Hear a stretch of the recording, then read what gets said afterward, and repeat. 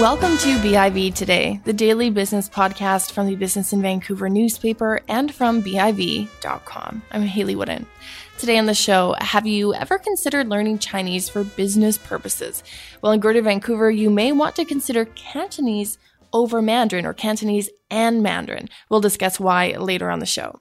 First, BIV is accepting nominations for a number of awards programs. These include the BC CEO Awards, Influential Women in Business, and 40 Under 40. You can also nominate Chief Technology and Innovation Officers for our inaugural BC CTO Awards.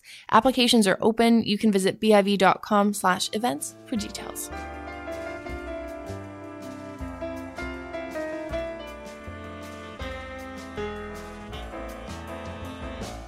Every other week, we take a deeper look at the economics, policies, issues, and politics of the world's fastest growing region in our Asia 360 segment. And today we're looking at something a little bit different. It's a new research project from the Asia Pacific Foundation of Canada, underway with support from National Geographic. And it examines language, identity, and heritage preservation in global Chinese communities. Joining me with details on this are two guests from the foundation. We have in studio Erin Williams, Senior Program Manager, and Justin Kwan, Project Specialist. Thank you both for coming on the show. Thanks for having us. So, Justin, I'll start with you. Tell me what's behind this project. What does it involve? Right. So APF Canada, with the support of a grant from National Geographic, is looking at efforts in Vancouver and Singapore to preserve and revitalize Chinese languages that are spoken other than Mandarin. And so you may be wondering, why China? Well, I think if you look at the headlines today, a lot of people are talking about Chinese politics, economics, business, but language is something that isn't as frequently discussed. And when we think about China, it's roughly the size of Europe. And in Europe, we know that there's many different languages that are spoken there. Now, China is one country, obviously, but we tend to describe it a little bit more as a monolith. And the one language that we commonly associate with China is Mandarin. Right. For natural reasons, because it is the official language. But what people might not know is that there's actually 7 different varieties or types of Chinese, or what people might refer to as dialects. So, for example, in Shanghai, there's Shanghainese. In Guangdong, there's Teochew, and there's Hakka. In Fujian province, there's something called Hokkien, and these are just a few examples. But I think in North America, the most prominent example is Cantonese. And that's very much for historical reasons. So many of the first migrants that came from China in the late 1800s and the early 1900s, they spoke Cantonese or a variety or a different dialects of Cantonese. And here I should make a little bit of a distinction between language and dialect. So in English, when we think of dialects, there's Canadian English, American English, Australian English, and they're all mutually intelligible, or we can understand one another very easily. In the Chinese context, Cantonese and Mandarin, even though some may describe them as dialects, are quite different.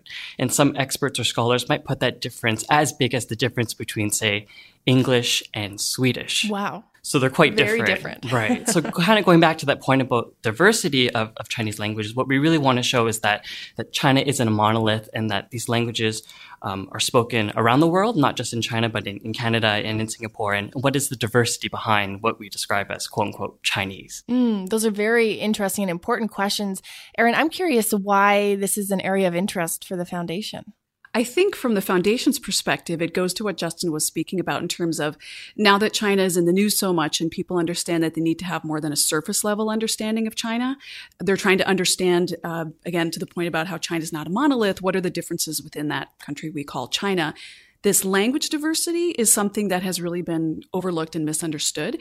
And because that has such a strong local dimension here in Vancouver, and because we have noticed in the last few years that there are more formal efforts to reintroduce Cantonese as a language that is taught rather than just something that is learned in a household. Interesting. And so would part of the project be aimed at understanding why there's a bit of a revitalization? Is that what you're looking at? That's what we're trying to find out. We have some preliminary understanding of this. We've talked to a few Cantonese language teachers and gotten a sense of what they understand in terms of the motivation, who is learning this, why, for what.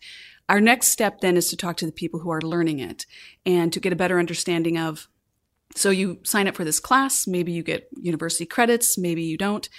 But what does that mean in terms of then when you go out into your life? Do you continue to use that language in a way that contributes to this revitalization process? Interesting. And Justin, you mentioned that you're also looking at Singapore as a jurisdiction. Why Vancouver and why Singapore as your case studies for this? Right. That's a really great question. So I'll start with Vancouver.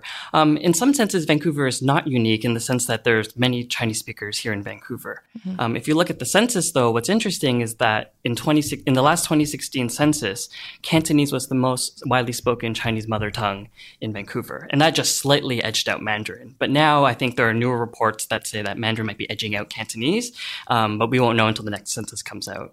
But the other interesting finding from the census data is that there's other Chinese languages that are spoken here in Vancouver as well.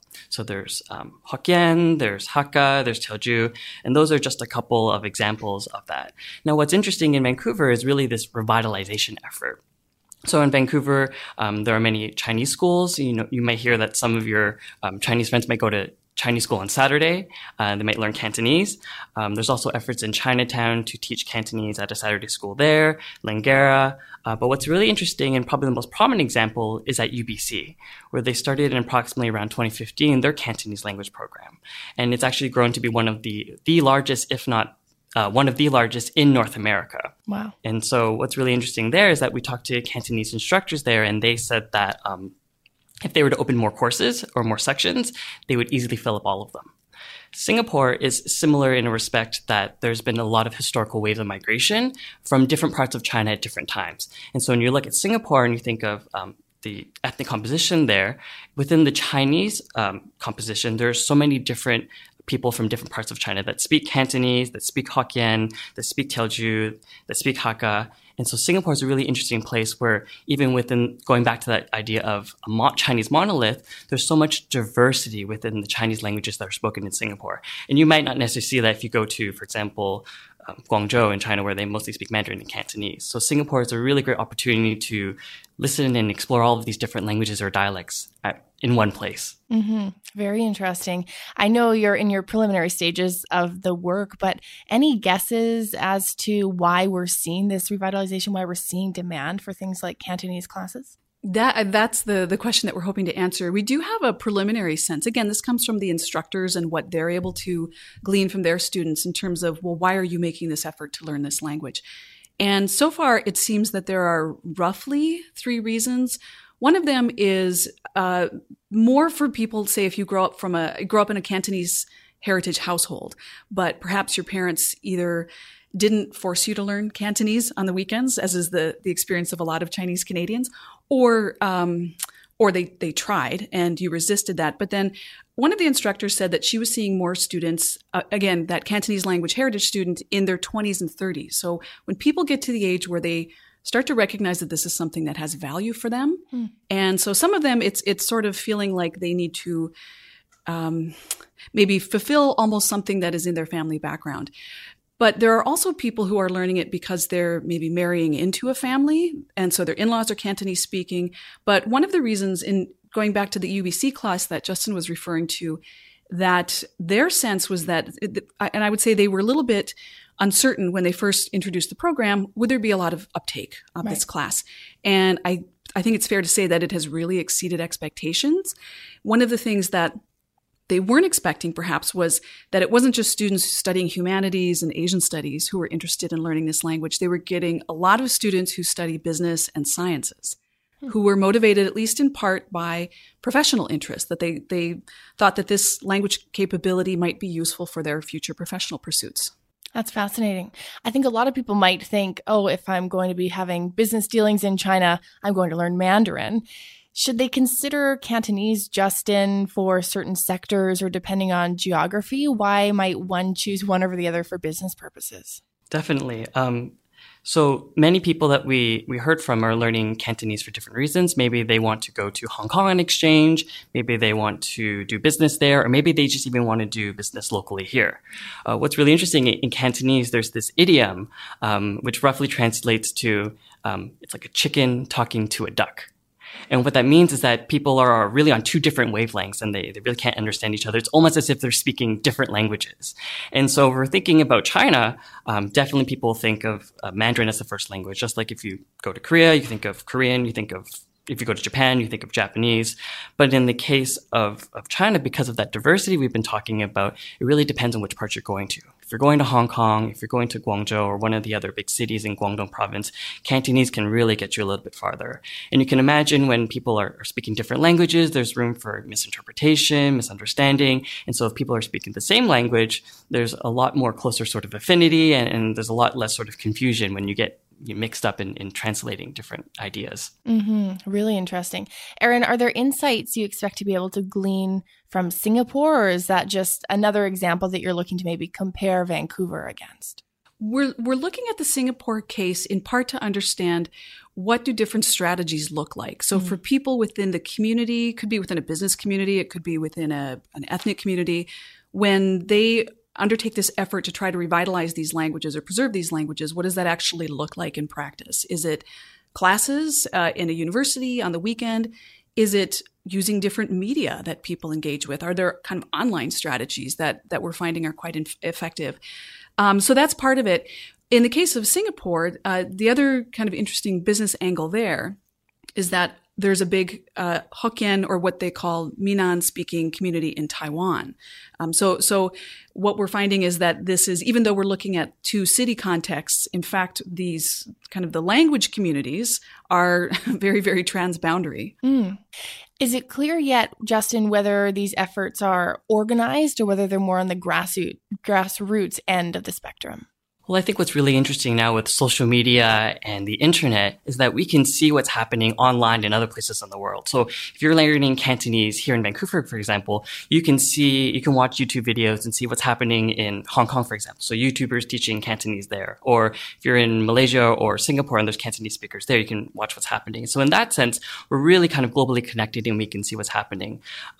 Of course, not all movements are online. And so there is a benefit of obviously going to Singapore and seeing what's happening at a very grassroots level, whether that's different organizations or prominent figures, or even if it's just, for example, something like a radio show in Cantonese or in Hokkien, things to encourage people to continue using the language. And I think one important thing is that what is the future direction of these languages is really going to depend on the younger generation. So people around my age or even younger, whether or not they're going to be able to speak the language and communicate in it.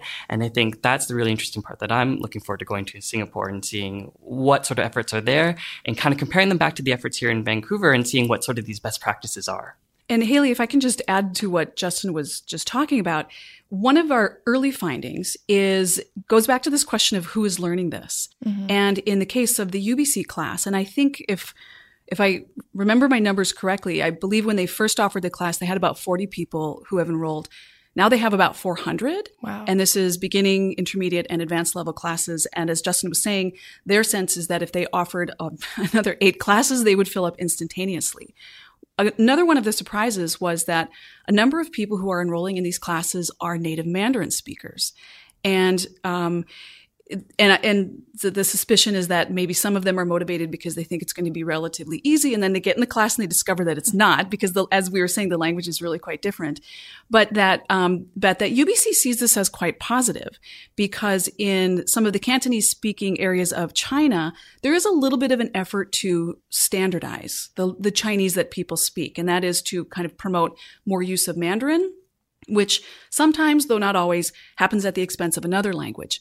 In this case, what's quite interesting in Vancouver is that it's not a do you speak Mandarin or Cantonese, kind of this sense that you need to choose between them, but it's a and. So Mandarin speakers are learning Cantonese, just as Cantonese speakers increasingly are learning Mandarin, both in China and here in Vancouver. What's going on at UBC sounds like a really interesting thing to watch and a good barometer sort of to be able to gauge interest in Greater Vancouver. As this project progresses, Justin, who else will you be speaking to? So our initial next steps are to go to Singapore and to speak to prominent leaders there, community associations, teachers who may teach these different Chinese languages or dialects, and youth as well, to really kind of get a perspective of what's happening with the older generation and what's happening with the younger generation as well. And after we conduct all of that field work in Singapore, we're going to come back and continue our efforts here to engage with similar organizations, similar prominent figures, similar teachers, and also youth here as well, to kind of get a sense of what's happening with Cantonese here in Vancouver. And once you have your answers, Erin, what's the goal for the information? How does it get packaged? That's a good question. So we have a few deliverables that we'll be producing as part of this project. One of them will be an educational resource. So the Asia Pacific Foundation has a partnership with the BC Ministry of Education to introduce more of a focus on Asia into the BC curriculum. And so one of the resources will be to educate BC students, and this could include Chinese Canadians who might not be all that familiar with this, but just in that this point about how China is not a monolith, that includes the language, and that there's a really important dimension of that here in Vancouver. A couple of other things are, we'll be doing some, we're not sure if it'll be a blog or a presentation for Asian Heritage Month, which will be in May 2020. And we're also, Justin and I will be doing a podcast. So we'll be looking to you, Haley, for all kinds of good tips and lessons learned on how to be successful at that. We'll definitely have you back on the show too to talk about your research as it progresses. One final question out of interest. You mentioned the census data as well as the figures from UBC. But aside from those two pieces, how difficult is it to gauge sort of increases in interest aside from maybe people who speak the language? What kind of data is there out there? It's really hard. There's not a lot of data because another question we would want to ask is who might be learning these languages but are not. Right. So we're kind of left with things like data, with enrollment numbers. We have asked the people that we have interviewed so far, we have asked them, what's your best impression on the trajectory of these languages? In one case, it was an instructor who's been teaching Cantonese for more than 20 years. And she said her, again, just an impression was that it had been dropping, kind of losing altitude in terms of the interest in it, in terms of people seeing the value, but that it's picked up again recently. Mm-hmm. And another teacher that we talked to who teaches in both Chinatown and at UBC had a similar impression. And so what we're trying to do is, if we can get some data that shows that, yes, it was sort of dropping off, but then really trying to understand if there is this pickup, what is it that's driving that? And who is part of that pickup of interest in Cantonese? One other thing I would quickly add to Erin's point is that if you're from a Mandarin-speaking part of China, you might just only speak Mandarin. But there are many other parts of China with many dialects, as I mentioned. So you could very well be bilingual or trilingual, but what's captured in the data is really your mother tongue. Right. So it might be much more difficult to see how many languages that someone can speak, especially if they've learned it for business reasons or other practical reasons. For example, family, love is a really important reason why people learn a language.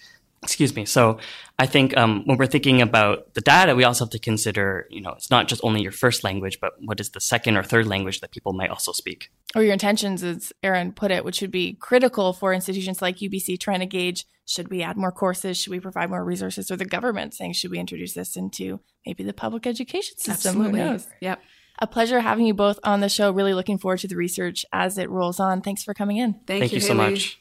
That's Erin Williams, Senior Program Manager, and Justin Kwan, Project Specialist at the Asia Pacific Foundation of Canada. That's it for our show. Thanks for listening to BIV Today. You can get notified of new episodes by subscribing to us on iTunes or Stitcher. All of our episodes are also available at biv.com/audio. For more business news, visit biv.com. I'm Haley Wooden. Thanks again for listening.